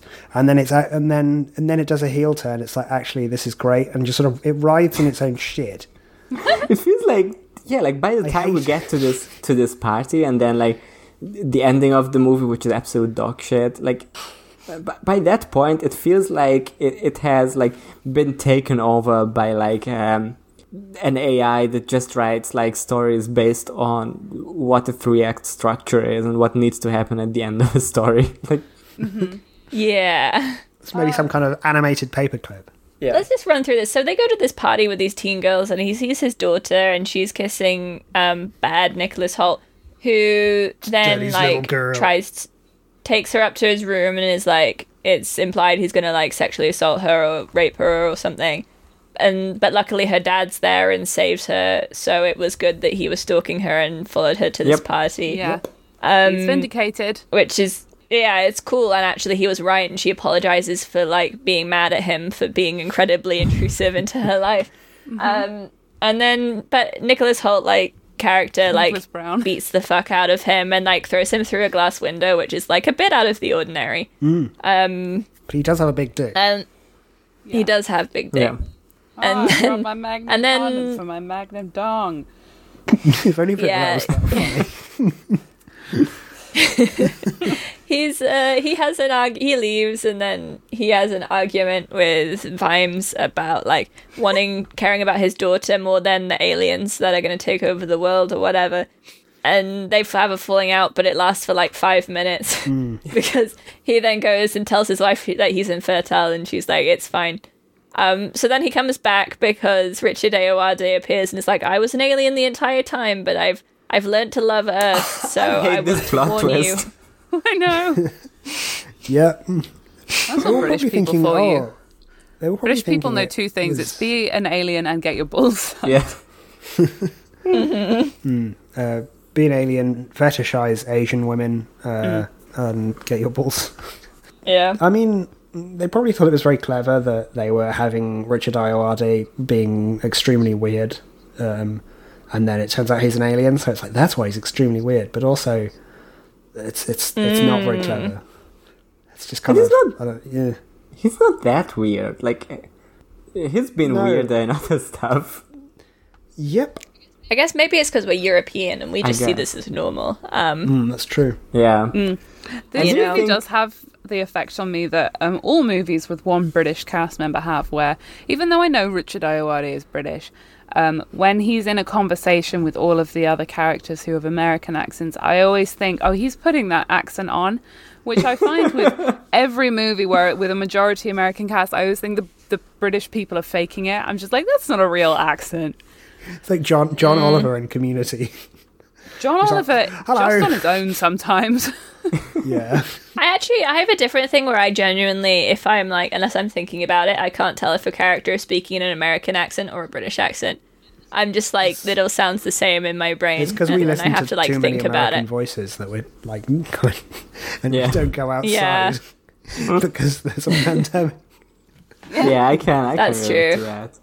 No, I'm like, this could be just an accent. This means nothing to me. Anyway. All my friends are podcasts. Take it slow. Do you think the reveal that that Richard Ayoade is an alien is it like inspired by the like Carrot might be actually king or have king's blood or whatever? No. I thought so, yeah. Yeah. Oh. It's up to interpretation. Death of the author. I thought so. etc. I thought maybe it was like to do with him like being raised as a dwarf, maybe. Because that hadn't come up. But then I thought that maybe that was to do with him being British.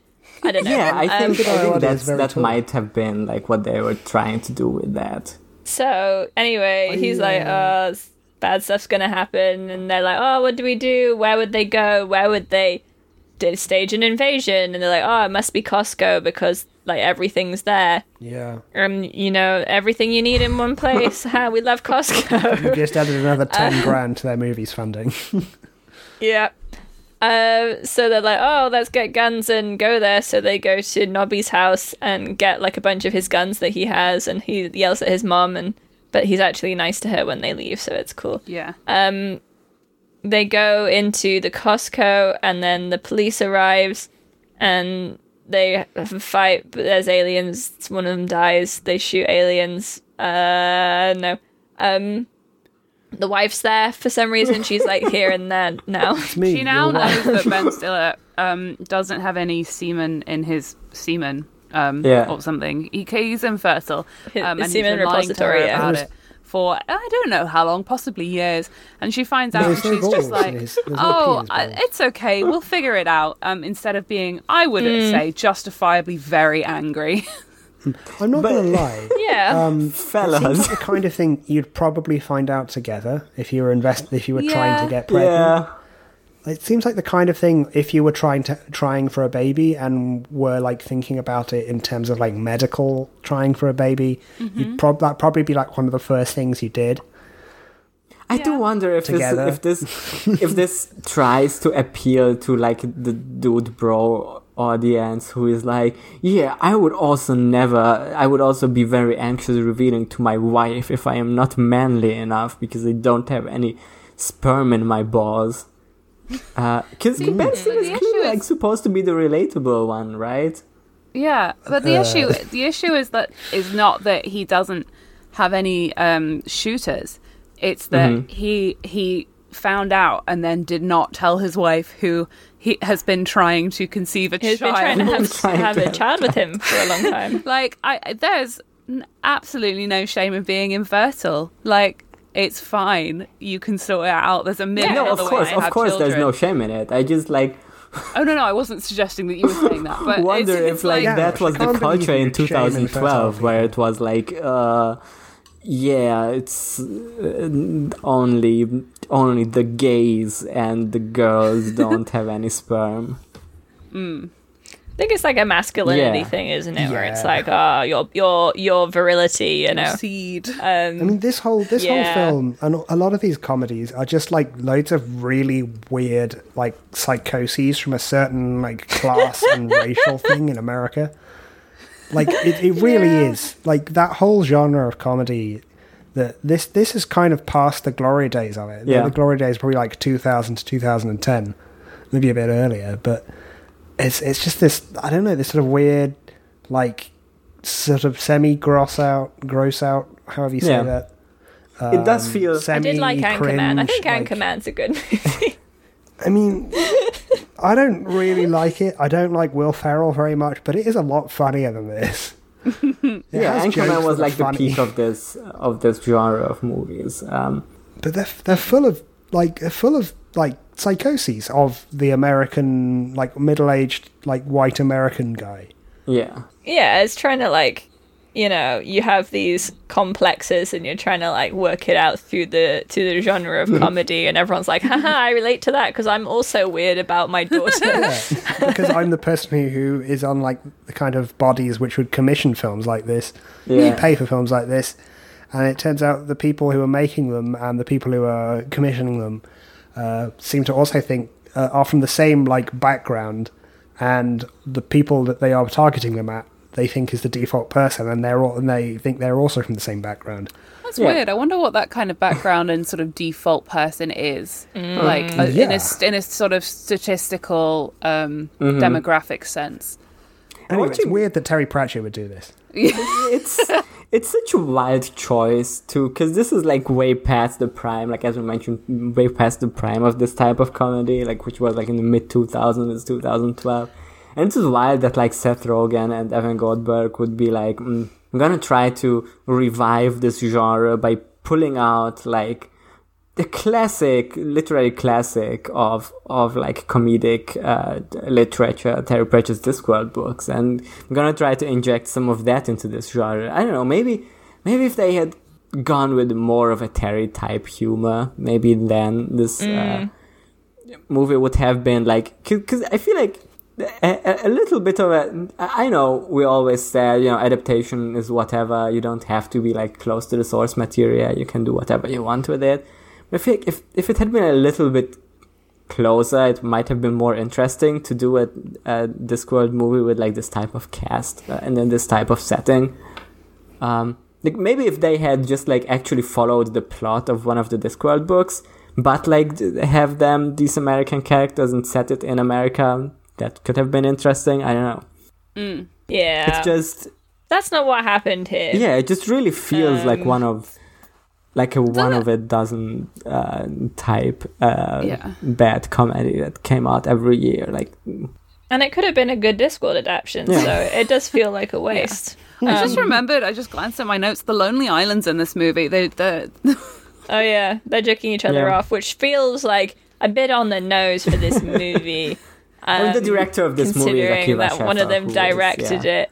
Yeah, you know, jerking each other off in the movie that you're directing that isn't a great movie. It's a bit like, oof. And like, don't know, man. The Lonely Island have done good movies. Like, Popstar's fucking great. Popstar is good. Popstar's very funny, yeah. I liked the Michael Bolton special they did with...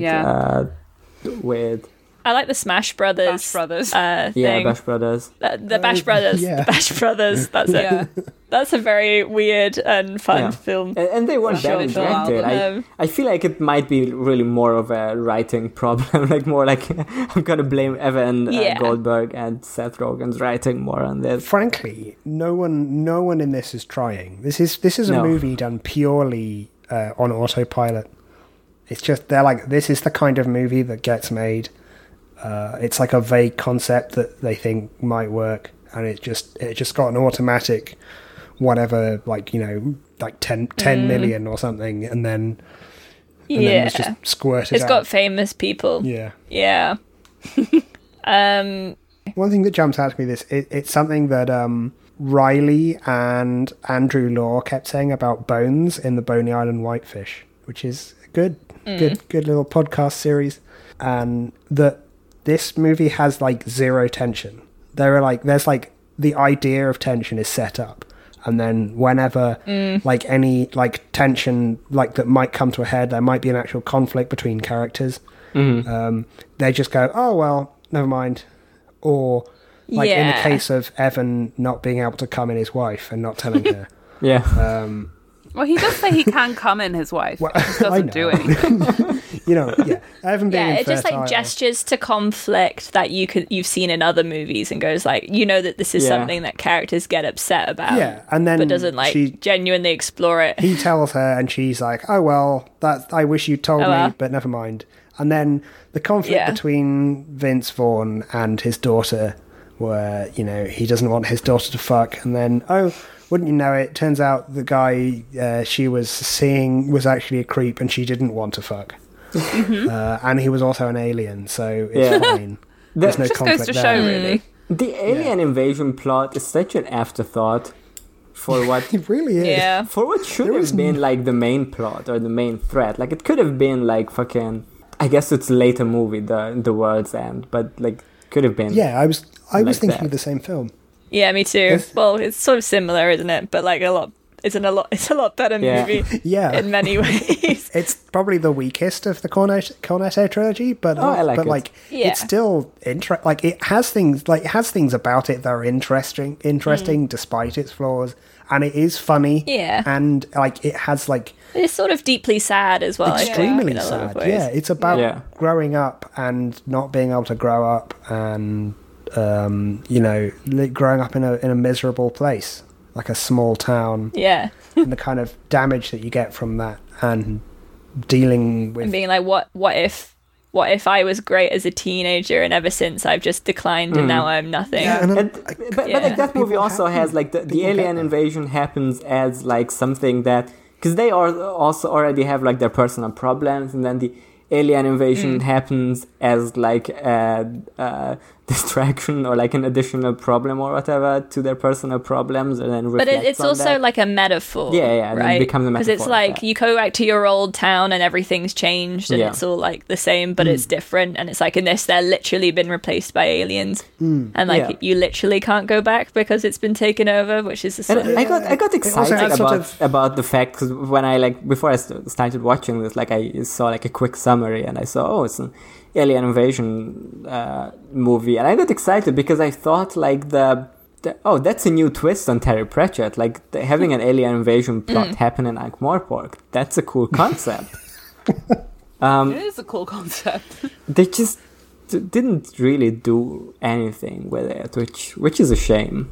Yeah, I mean, a big part of what makes The World End interesting, I mean, which is with all of the Cornetto trilogy, is this obsession with genre and its pastiche, and it's like the people who've made it have watched an enormous quantity of films and like film a lot, and have like compressed their love of film and their appreciation for a certain like genre of film into the film they want to make, and used it in a way that sort of imparts the message they want to impart.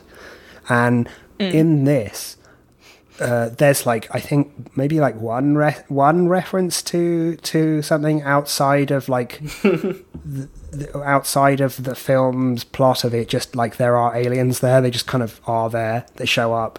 They're defeated at the end. And I think there's one vague visual reference to aliens in which you can see the shadow of the aliens running along a tunnel, and that's it. Yeah. And they don't really mean anything. They have no like wider meaning or Just aliens, symbolism. They're just aliens. Yeah, they're just sort of there. Yeah, and the whole plot. They have a theme, but it's that they're a threat to nuclear suburban life, which to me, honestly, let them take it. Yeah, fucking burn down that whole town. Yeah. Yeah, so what happens at the very end, just because I know that the audience really wants to know, Evan finally is that, comes in his wife. they fight the aliens, but they're saved by Jamarcus, who's switched sides because he loves to have his balls sucked. Yeah. So he kills a bunch of them and reveals very funny detail that their weak point is their dicks, because that's where their brain is. Good joke. So they all have to shoot him in the dick, and then they have a video game sequence where they shoot them a lot in the dick and kills them. They get the orb so that they can't do the invasion, and then they blow up the Costco with the orb. And it looks like they're dead, but actually they're fine, and cool. In the end, they get daughter, which they adopt, which was an option the whole time. Really? I'd forgotten. It's funny because films is a secret trick, and films don't want you to know this. You can be fertile and still adopt a child as your first choice. Fuck. No, not possible. The only way I'm getting a child is by doing huge big cums in my wife's pussy. Am I right, boys? I'm an American man. Did you watch that insane? Was it the Janelle Monáe series on Netflix about sex where they talked to that couple who were willing to spend $60,000 to have a biological child or something insane? It's kind of like, what is the point of the baby? What is the point of the child if that's? I mean, you'd just be like, damn. Spent so much money on this child. I mean, at the end of the day, isn't it the act of raising somebody and being a parent, and not that child is an exact 50-50 representation of your relationship? The adoption thing is so nothing, because I don't even think they even say the words adoption in the movie. No, they just have one, and they're like, they just show a little montage at the end where they're like, there's a little girl running around eminent Sybil Vimes' household, and it's cool, and we're supposed to understand as the viewer. This is the most that has been required from us as a viewer to connect two things, is we're supposed to understand, they adopted someone. But they clearly didn't care about it enough to make it a bigger thing. At which point, why was this necessary? Well, why was this just so you know that it's okay, and that actually the characters we care about, we really care about their struggle about having a child. It's really important to us as the viewer, but it worked out, and they have adopted a child. It's such a fifth-rate struggle, besides everything else that was going on. Well, that's the thing. I mean, we're supposed to think that this is the emotional core of the movie, but also there isn't. It turns out there's actually no real tension apart from him having told her. And then he tells her and it's fine. Maybe an hour and 10 into the film, I think. Yeah. I don't know. Time went weird towards the end. And I actually had forgotten the entire after the Costco blows up, I'd forgotten it all. So that's quite near the end. I mean, yeah, but I couldn't remember what actually happened after that. They have to blow up the Costco to kill the aliens, which is symbolic of destroying capitalism. But it's okay, because a new one will rise from the ashes, we're told, so that's fine. There'll be a new Costco, don't worry. If you were worried about the Costco, don't worry about it. The Costco will return. Costco has more of an empathetic character in this movie than anybody else. It is why that Costco would sponsor adaptation of Terry Pratchett so much, when those books are very clearly the representation of capitalism in those books. Seymour Dibler, he's clearly the worst guy. He's those books clearly don't show a positive view of capitalism. So And in Reaper Man, the supermarkets are actually the villain, right? The mega stores, they're actually the villain of Reaper Man. So I mean, they're it's sort of about the cultural monogamy, cultural monogamy. Yes. Cultural monoculture, which I should have just said monoculture. The economic monoculture and spatial and sort of shop monoculture that you get through increasing capitalism in towns, which is a big part of what the World's End is about as well. The sort of wiping out of individual pubs, a fine space, and turning them into all the same pub. Through Sky pub Sports chains. Bar. Yeah, everything. They just it's a Weatherspoons, or they have all the same decor. They all have the same carpet. Apart from Weatherspoons, who always have extremely weird carpet. Yeah. And the same fake wood paneling, and they serve the same beers and the same menu, because they all come from one deep frozen warehouse. Yep. And this film is about nothing. It is about psychoses. It's about doing big, huge cums in your wife's pussy. Because Bob finds that his daughter now has a new boyfriend who's afraid of him, so that's good. And that's fine. And she's like, it's so cool that you're afraid of my dad. And then Franklin Nobby, he gets to be a policeman because it's fine that he's insane. Finally, his dream has been fulfilled. He can become a cop. And the voiceover is sometimes the people you didn't realize were great were actually great, and I'm not sure that this could have been tracks. None of these people have done anything to prove themselves as being great. One other person that had a pass at the script, they could have made it like if they crank up the satire a little bit more, this could have been like a good punchline at the end if we're supposed to believe it's bad, but it's clearly supposed to be like the epic payoff after the like Costco thing where our heroes get what they deserve. He did his speech and the policeman was like, damn, we should have enlisted you in our force because you're great and cool and inspiring, which was a scene that made me eat my own face. No, I think it's a very American story arc of a character's main conflict being not allowed to become a cop and then being allowed to become a cop at the end of the movie, despite the fact he's clearly fucking insane and has a small arsenal of personal weapons under his bed. Yeah. And he forcibly kisses Evan's wife, whose name I keep forgetting. She doesn't have one. It doesn't matter. It's Sybil. Really I don't know what. Wife. Oh, Sybil, of course. Do you know how you could forget that? Do you want to know how much this film cost to make? Oh, please tell me. $68 million. No, so close. And $68 million well spent. There's a very funny $1 million more and would have been funny. There's a very funny detail on the Wikipedia page that says Vaughan began negotiations to star as Bob McAllister in 2011. The character's relationship with his daughter being what convinced Vaughan to take the role. What? Hill's involvement was confirmed in August, and his prior commitment to the Watch forced him to decline a role in Quentin Tarantino's Django Unchained. You fucking passed up a Tarantino movie to be in this?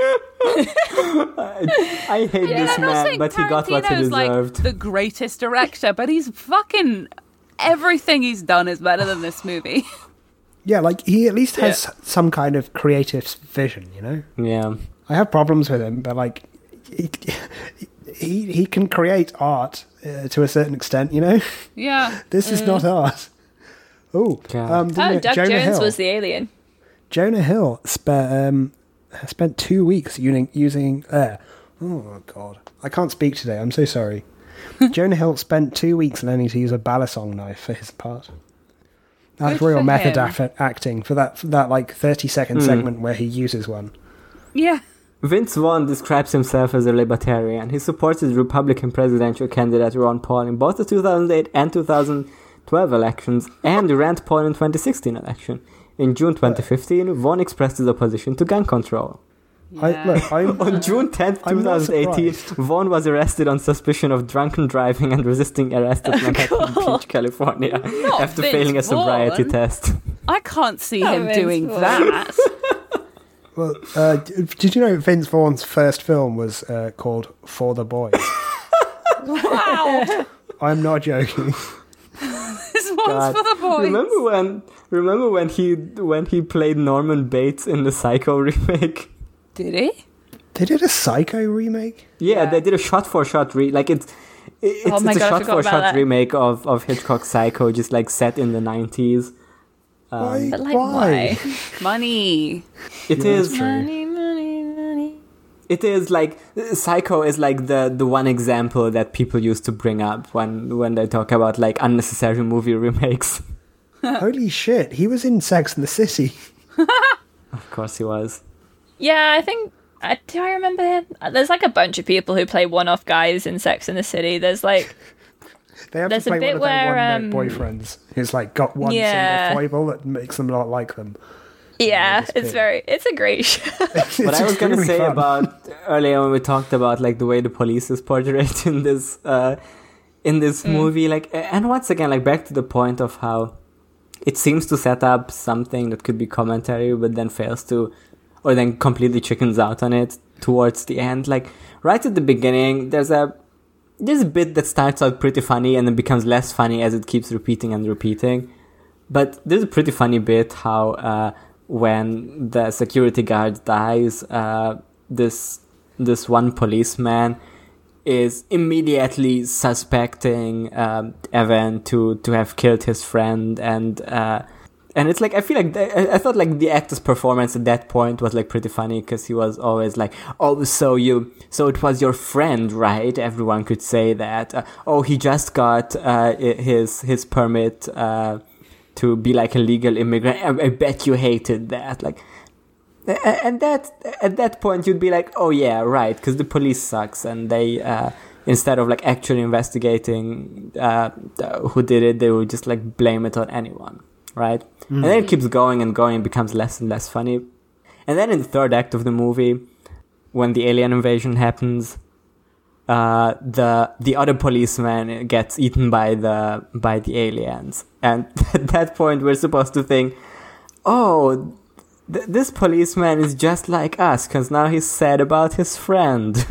This movie is like, it's very much portraying the cops in like a bumbly, can't solve a crime to save their life kind of way, which is true. That's true to life, but then it's not because institutionally that's an issue. It's because these two guys are fucking morons, and what they should be doing is hiring the absolute psychopath that Jonah plays in this movie to have a gun and a badge instead. He would, then it would be fine. Certainly be much more efficient about murdering people. Yeah, I feel like I've just like learned a horrifying fact that Nicholas Braun was actually in 2 episodes of The Secret Life of the American Teenager. So, oh god, it's all connected. Wait, it's all connected. Yeah, he was in 2 episodes in season 1. He played Randy, which I don't remember. I don't remember Randy. Was he the guy at the chicken store? I don't know. It's been so long. I want nothing more than to watch Secret Life with my friends. Yeah. I want to do a Seth Rogen Fat Funny Bong rip and watch Secret Life with my friends. Yeah, absolutely. But like, I get so high that I am physically incapable of watching the film without almost dying from laughing. Yeah. I want to get so high I can't walk. Breathe because I'm watching. I would love to become funny Seth Rogen in real life. Just like rip a huge bong. Yeah. I saw Pineapple Express. Funny movie. They do weed. They do be doing weed in that one. I haven't even seen Superbad, so maybe that one's Michael good. Cera I don't know. it. We like him. It's fine. Oh yeah. We have to stop talking about this movie now, I think. Oh, it's so bad. We reached our conclusion. Okay, I can't believe first of all, I'm going to ask you... that the Discworld Reddit doesn't say anything about this. I can't believe it's not a thing that comes up constantly about how they failed so badly at adapting Discworld in 2012. Maybe they like it. I don't know. Do you think they like it? Do you think this is worse or better than The Watch 2021? Oh, it's worse. Much worse. I guess it's shorter. Like, you can get through it in less time. It doesn't feel short, though. It doesn't. It doesn't very feel long short for a movie, even though it's sort of normal time. The pacing, I'd say, has that thing where it feels very like...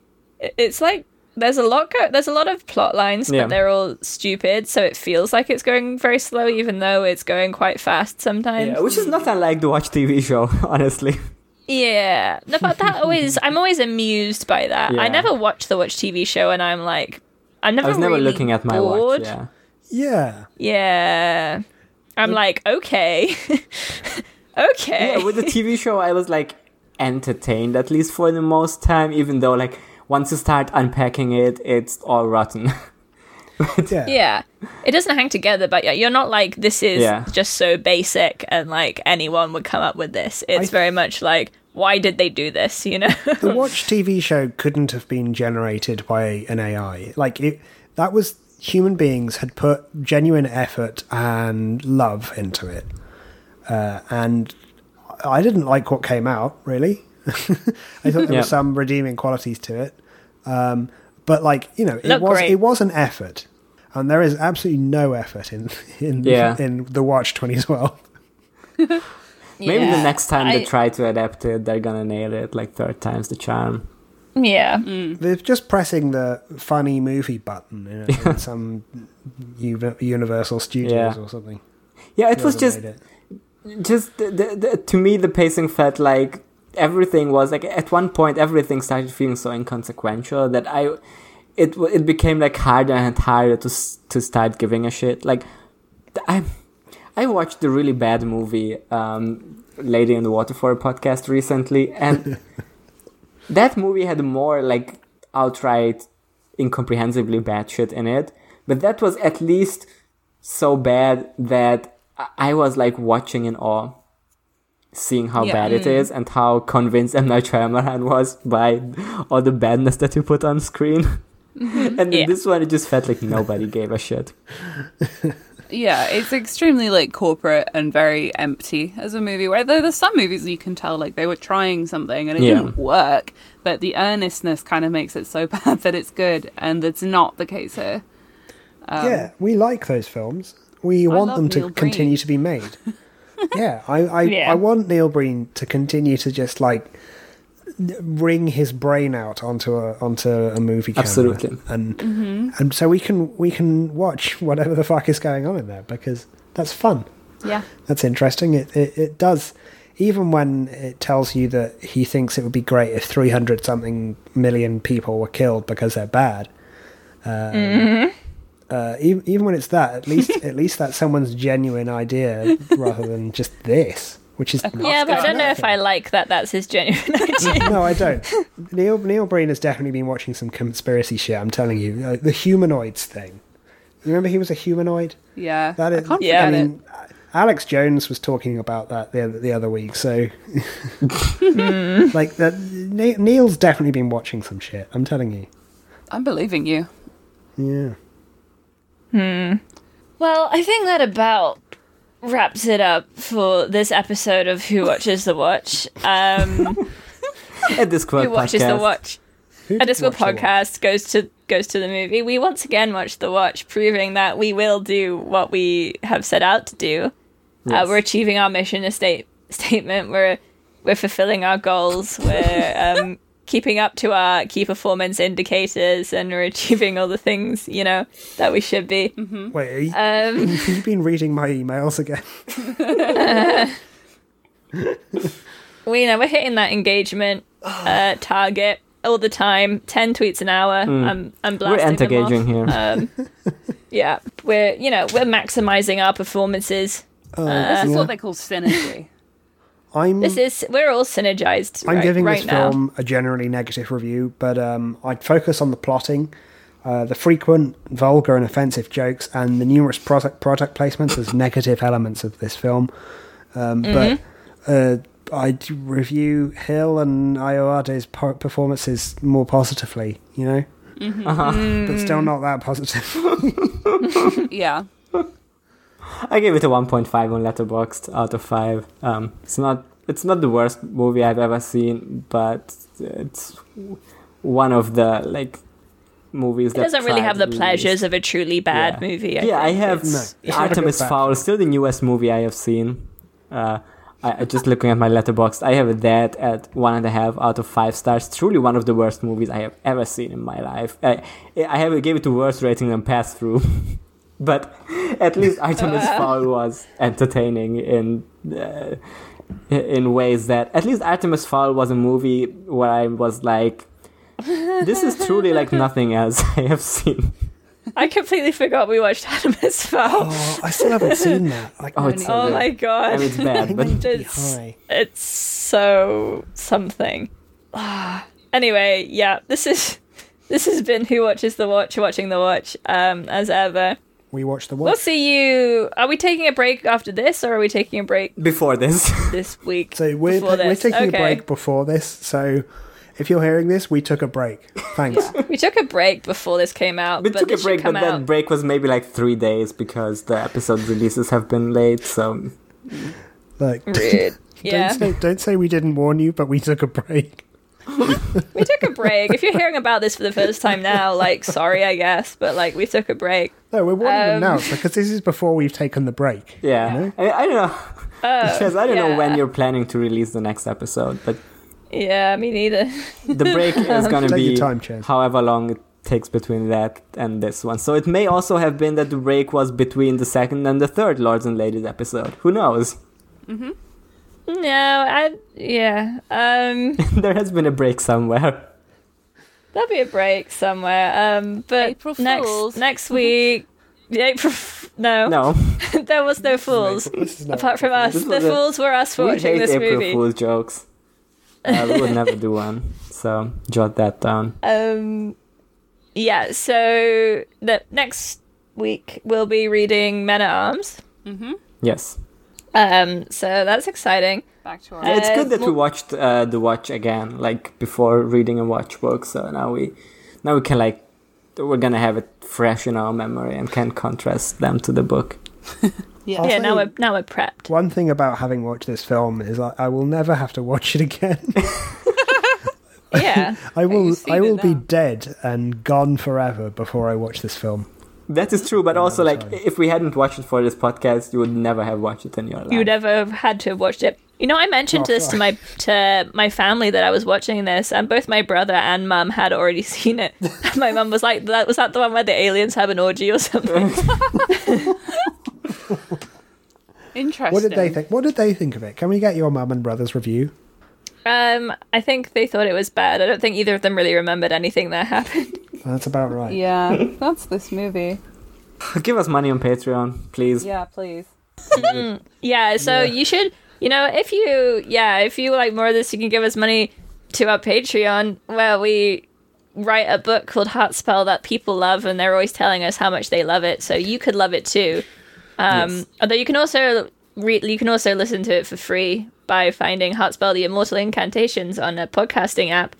But that's is quite Immortal far behind the Incantations. Patreon. Call them Heartspell. Otherwise, you won't find it. It will probably come up if you put those three words into the search bar. I will say, as someone who didn't write it, you should listen to it, because they put a lot of effort in. It's very good. It's very funny, and I put even more effort in trying to do a French and a Spanish accent in the same paragraph. It's really good. I like when you come on those. You can also just support us if you only listen to this and still want to give us money, or want to hear your name shouted out. Yeah, if you want your name shouted out, which you do, then you can give us like 5-ish currency, probably. Yeah. And maybe pound. I don't even know what currency it's in. It's like a certain amount of money. Five Like alien comes. 5 years, like these people. 5 Ankh-Morpork dollars. Get it? Discworld joke. Discworld. I've heard of that. I love to spend my Ankh-Morpork dollars at Costco. Yeah, huge thanks, okay, to, I don't know why I said it like that. Big, huge thanks. A big, huge thanks. Huge thanks in my wife's thank you.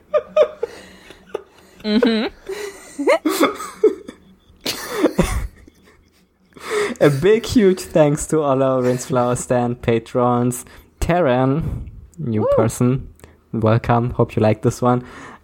Big Flat Bund, Slime Simon, boyfriend of the show, Thomas, Hank the Tank, Justin Crandall, Milk Succubus, Rise and Grind Memes for Side Hustling Deans, and Evan DM. And very special extra shout out to all our Beyond Strong in the Arms uncles of the show, Carrot Lime and Slime Simon. Thank you so much. We love you more than our other patrons because you give us more money. That's how it works. It's quantifiable. Yeah, you're our real friends if you give us that amount of money.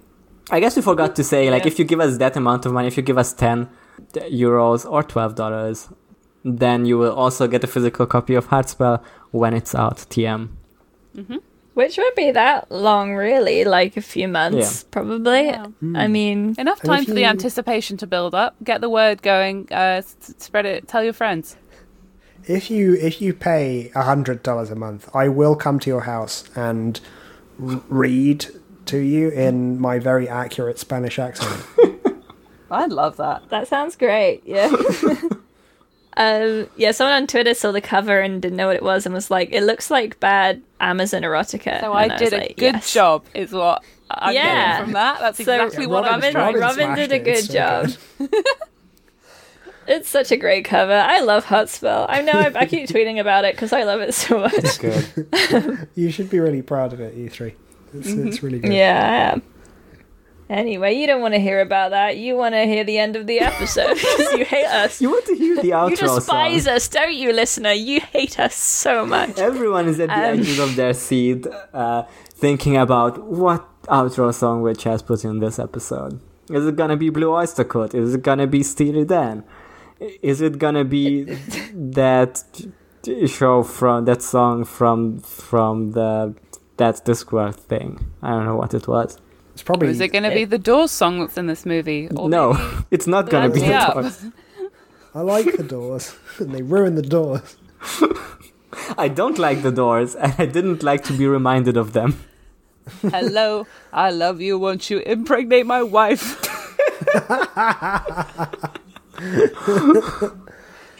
Pretty good. They should have put in the end instead. It would have been more fitting. Anyway.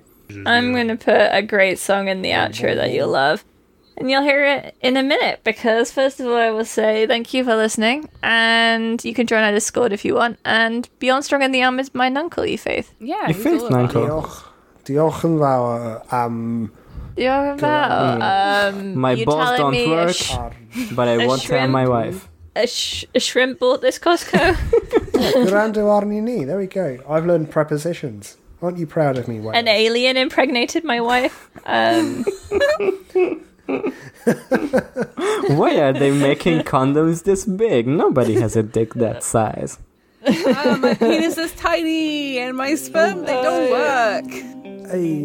Okay, goodbye. Bye. Penisary contact with her Volvo. Women seem wicked when you're unwanted. Streets are uneven when you're down, when you're strange. Faces come out of the rain when you're strange. No one remembers your name when you're strange. When you're strange. When you're strange. People are strange when you're a stranger. Faces look ugly when you're alone. Women seem wicked when you're unwanted. Streets are uneven when you're down, when you're strange. Faces come out of the rain when you're strange. No one remembers your name when you're strange. When you're strange. When you're strange.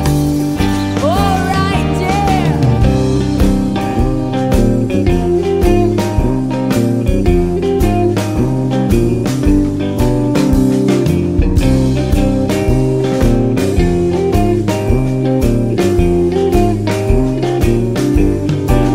When you're strange, faces come out of the rain. When you're strange, no one remembers your name.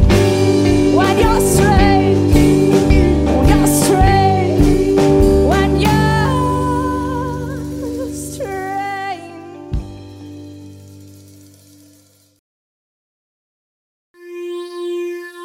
You've been listening to a Good Episode Productions Network podcast. See the website for more details.